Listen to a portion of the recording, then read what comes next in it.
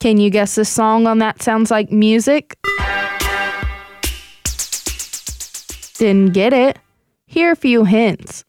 Originally written and recorded in 1964 by an American soul singer, this song gained most of its popularity from the 1981 cover. On this cover, we hear the genre change from R&B to electronic. For this band, this song was a throwaway cover to perform at encores. And when they signed with their record company, they were told to add bass, guitar, and drums to the song. However, when the song was released, it had none of these. That did not seem to affect the song's popularity, since soon after it reached number 1 in Britain and number 8 in America.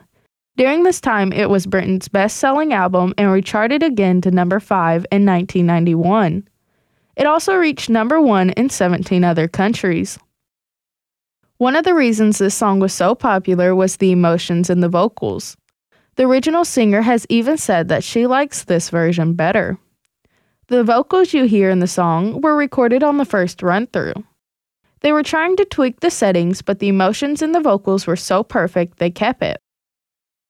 This is not the only cover. Marilyn Manson and Rihanna have both covered this song as well. This version appears in the 1993 movie Coneheads as well as a Levi's commercial. Tainted love.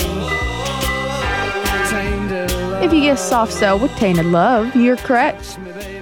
You can check out more fun music trivia on my website, tinyurl.com/soundslikemusic. And remember to subscribe to my podcast on iTunes, Spotify, and podcast.com. Search for That Sounds Like Music.